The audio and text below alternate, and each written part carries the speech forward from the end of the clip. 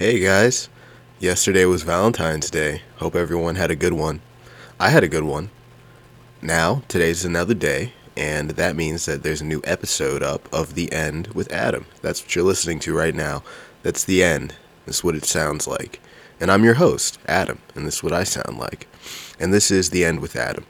So, I did want to do a quick little, mini bite-sized episode because I've been doing a lot of these very topic-based, sort of episodic, themed episodes for you guys, which I've been liking and you guys have definitely been enjoying. I've been seeing the numbers and getting the feedback, and I'm super appreciative of everybody that's been listening. Like I said, even if it's two people, that's still enough for me to keep doing this. So I wanted to keep the momentum going by putting out some episodes early on in this week, just to keep you guys listening to this channel and keep you informed about some of the changes that are coming to this platform and how I'm going to be doing this podcast. I did talk about that a little bit at the end of last episode, and I did plug it with Davin. I know that I said that that would be starting soon, within like the next few weeks. So right now I am working with a network, for those of you who don't know, called Bones and Precious. It is Our Digital is the name of the channel that I'll be on inside of that collective. And Our Digital will be streaming this podcast along with a visual aid on their Twitch channel, which I'll be giving out very shortly once I have all of that information. So that will be streaming once a week, but you'll still be able to listen to this podcast exactly the way that you've been listening to it. You know, you can always keep me on iTunes if you don't want to stream me. But the great thing about the stream is that once my podcast is over, unique DJ mixes from other people in that Bones and Precious collective will be featured. DJ mixes you can't find anywhere else. So it's a great kind of thing to have on while you're maybe pre-gaming, while you're studying, while you're staring at your ceiling, thinking about all of the horrible decisions you've made. It's a great thing to have on in the background. So that's kind of what we do once a week through the Our Digital streaming network, streaming platform. So I did want to talk about that right at the top, just so that that's all cleared out and everybody knows that that's what's coming up next. Now, on to what we're going to be talking about on this episode, because that's more important to me, and I'm sure it's more important to you. So let's jump in. Some of you guys know I used to do a movie podcast. A podcast called, it's called the NOLA Filmcast, with a good friend of mine, still good friend, Mike Hogan. We did this podcast for about 52 episodes, want to say 2 years. And we interviewed people all around New Orleans who were working in the film industry and talked to them about their influences, their experiences getting into the production world. And then, you know, the obvious question, why do you do it? What inspired you to get into movies? What movies specifically do you like so much that makes you want to spend 16 hours sweating on a movie set?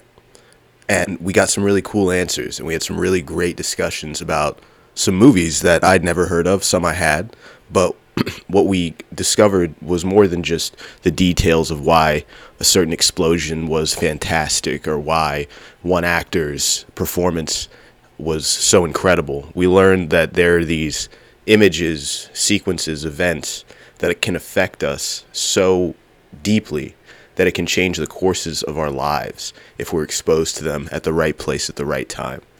We discovered the power of filmmaking, which I would argue is quite possibly the most powerful piece of media, or let's cut to the chase, the most powerful piece of human programming that you could possibly imagine, that we've had access to and have the ability to create at a grand scale since for almost 100 years now. So you have to imagine what film has done to so many other people, not just the people that we interviewed who wanted to get into the film industry, but the other people around the world who saw those same sequences and images and actions and emotions on film and were affected by them and what it made them do.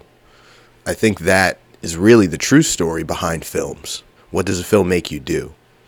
And I gotta talk about movies again today for this episode. I'm sorry.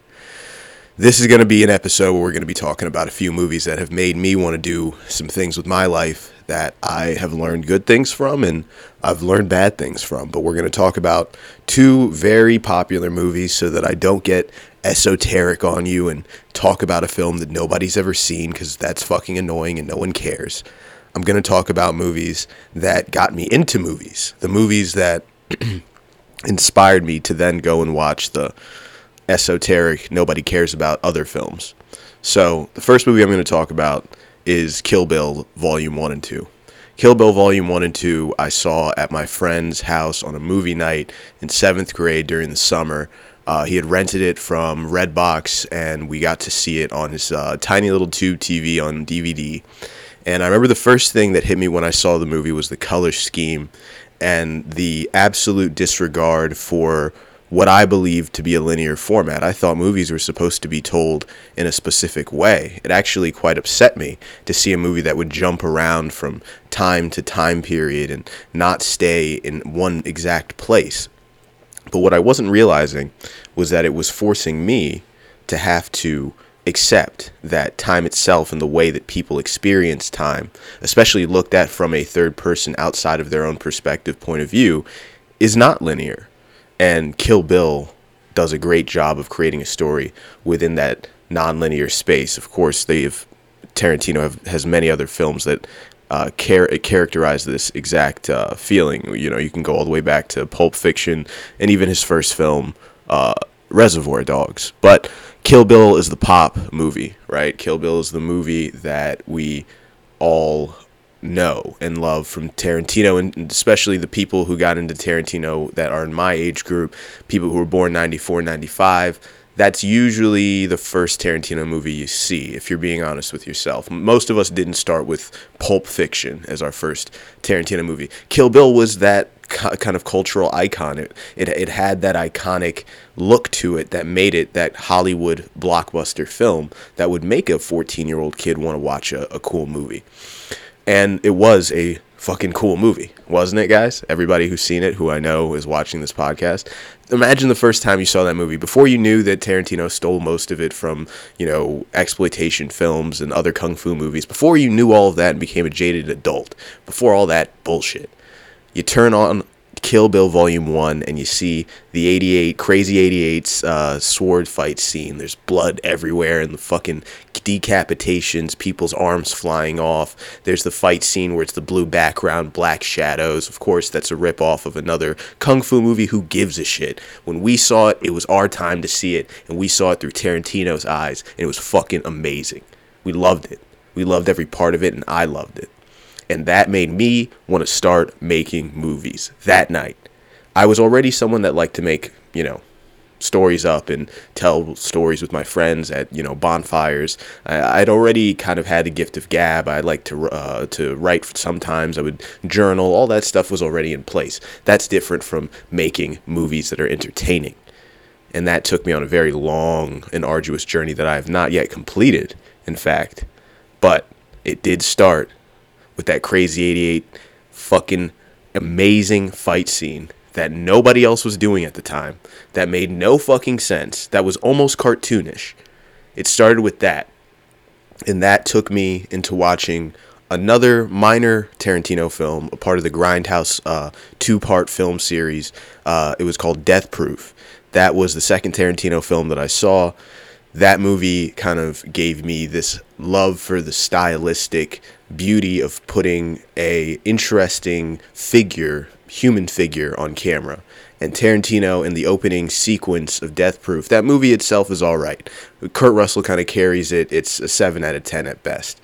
But that opening sequence, when you're meeting all of the women of that film and you're seeing them in the way that the camera is capturing them, the way the light is hitting them, the way that their environments are informing you about who they are. They haven't said a word yet. There's just music playing the entire time. In fact, the opening sequence is just a girl's feet up on a dashboard of a car, because Tarantino's got that foot fetish and everything. But just that way of capturing the female figure on camera was like, what the fuck? I've never seen, I saw Laura Croft, and I'd seen all these other, female centric movies. Sure, there's, Wild Things back in the 90s that kind of did the same thing, but with Death Proof, there was a sort of danger kind of style to it. There was an action kind of style to it.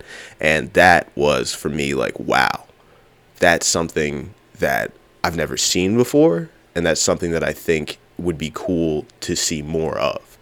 So when I went to get to writing, when I would write female characters, when I would try to do something that had to do with the, sort of showing or filming the actions of the female in a sort of a filmmaking setting. What I'm saying more is like, when I'm capturing a woman, I want to make sure that it still has that same kind of sheen and gloss, and gives it that kind of power that that opening sequence in Death Proof gave each of those female characters, without saying a word.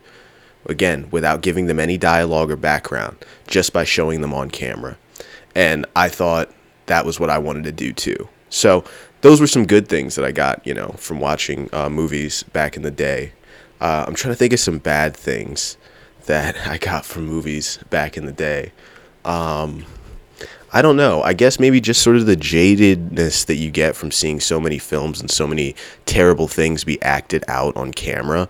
You start to, and then of course you turn on the news and you see those things in real life, and then those things start getting blurry. You watch a terrorist movie like Zero Dark 30, and you watch a guy get walked around, on a dog collar, and then you read our terror reports of what we were doing to people in Abu Ghraib and all the horrible atrocities that we'd committed in the Middle East, and we realized, yeah, we're watching a filmed version of stuff that actually happened. And the sort of deadening that gives your soul when you're realizing that, okay, yeah, this could be, you can write this off as they want to show you the thematic, effects of this scene or this real historical event happening, and look at how brutal it was. But those people who did those things were never brought to justice. The torture program was never actually truly dismantled in any real way. So what you're really just kind of watching is sort of a simulation of war crimes that are still being committed. And there is something that's kind of disgusting about that. There is something that is kind of over the top and truly out of this world about just seeing that on a regular basis. And I was definitely a big fan of Middle East wartime movies back in the 2010s, when that was sort of a big film topic. So I've seen all of them, from Lions to Lambs all the way over to Body of Lies, which is now on Netflix. That's my personal favorite. That's my movie recommendation for you guys. If you do want to see a good war movie about the Middle East, our intelligence program, just sort of the underwar on top that was happening, underneath the overwar that we saw on TV in the Middle East, sort of the silent operations, the black ops, if you'll call them. Body of Lies is the movie to watch with Leonardo DiCaprio. Super interesting, incredibly well shot film, still holds up to this day. And it was made in 2005, if you can believe that. But I'm rambling, I digress. Those kinds of movies definitely deadened my spirits for, humanity. It made me definitely feel a lot more cynical at an age where that wasn't quite necessary. I didn't need to be that cynical at 17. So I guess those sorts of things, looking back on it now, aren't as they're not as harmless as you'd like to think that they are. You'd like to think that you can handle these things and you can just watch them and move on with your day. But little kernels of these, images, like I said, this programming, this incredible instrument for sort of affecting humans, which is filmmaking, it can get to you, and it will. And if you expose yourself to it consistently as a child, like I did, there can be, especially emotionally, some negative after effects as you get older. So that's real. It sounds like, oh, boo-hoo, you saw some bad stuff, but it does get to you, especially when you've seen hundreds and hundreds and hundreds and hundreds of movies like I have. And I'm not kidding. And that's something you can check me on. That's something I got the stripes for. I've seen all of them. So it's not like I saw fucking Saving Private Ryan one time and I'm talking about it like this now. I'm saying I was a cinephile, and there is a danger to overindulging in the cinematic universe at a young age. So that's, I guess, the pros and cons, the two sides of the coin of sort of exposing yourself to film and getting things out of it. So that's what I got for that segment. I hope you enjoyed it. Hoped I didn't talk too fast. And I was standing while I was doing this, so there may have been a little bit more energy, a little bit more pep in my step. Reason for that was because I was actually standing and holding up my mic, and that could have fucked up the audio. But guys, we got to try out new things. We got to be new. We got to be fresh. We got to be fucking faster, better, stronger. This is America, motherfucker. All right, next segment.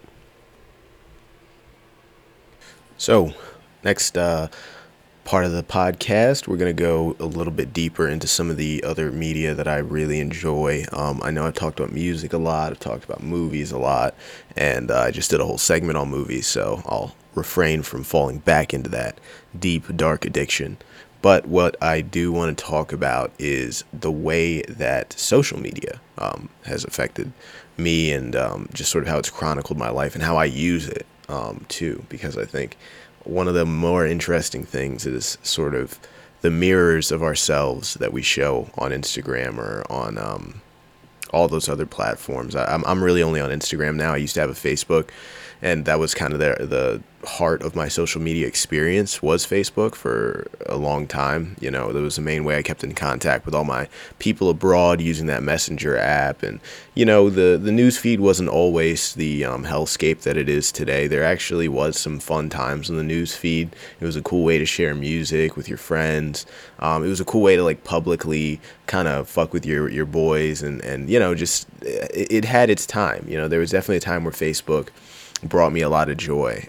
But I think about, you know, sort of the images and the videos and stuff that I see on Instagram and that I put on Instagram of myself and that I see of others. And my Instagram has had like so many different phases and so many different kind of ways that I've used it. And kind of what it is now is more of just kind of a front page for this podcast, among, you know, just a few personal pictures every now and again.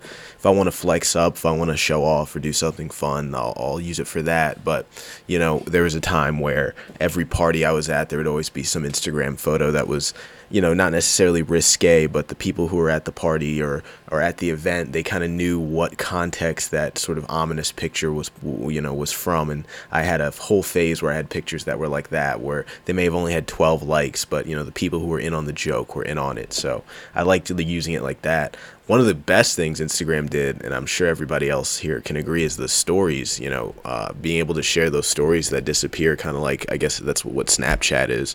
But having that feature on Instagram is really great because you get to not only share stuff that isn't going to be saved forever, but you can kind of capture these little moments and snapshots.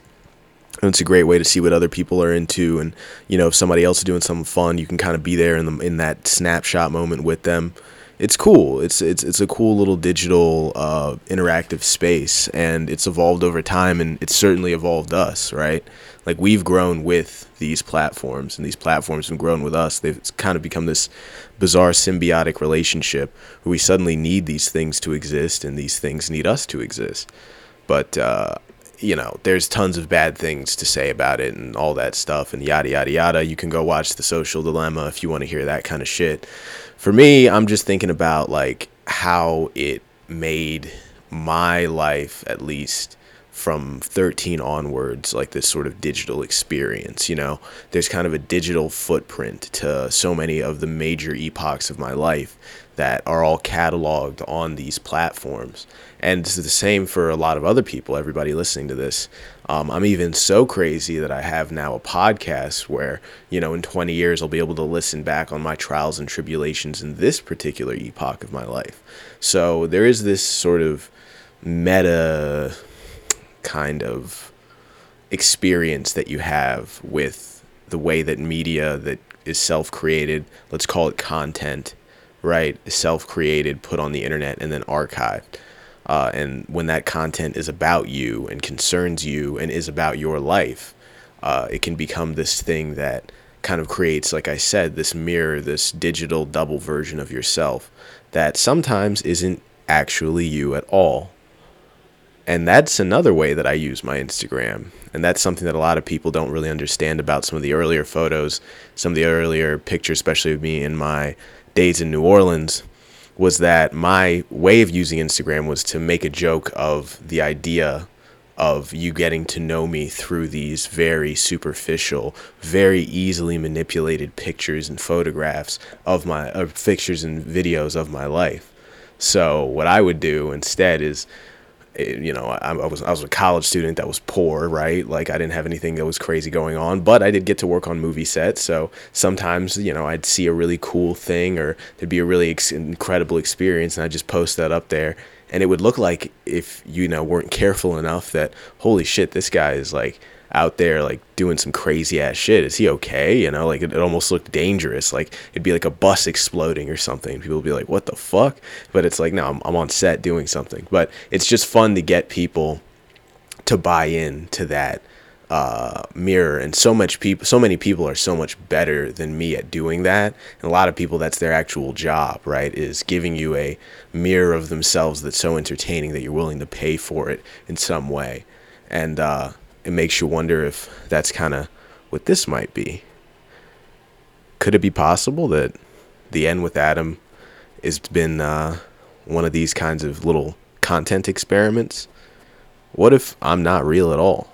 What if these stories I've been telling and all these people that I've been interviewing, what if they're just guys I've met in college, girls I met in college, and said, wouldn't it be fun to put together a little radio play where we pretend to be these people that go through all these experiences and share them and grow and learn and all this fun stuff? Wouldn't that be cool? What if that was what this podcast was? What if it was performance art? What if even when you met me, I was still in character and I was still pretending to play this guy? And in fact, you've never even gotten to know who this person was or what this podcast was really about. What you got instead was that digital mirror meant only to entertain and nothing else. This has been another great episode of The End with Adam. Please check me out on Instagram. That is _BAAR. Ooh, almost got it wrong. _BAARI. That's _BAARI.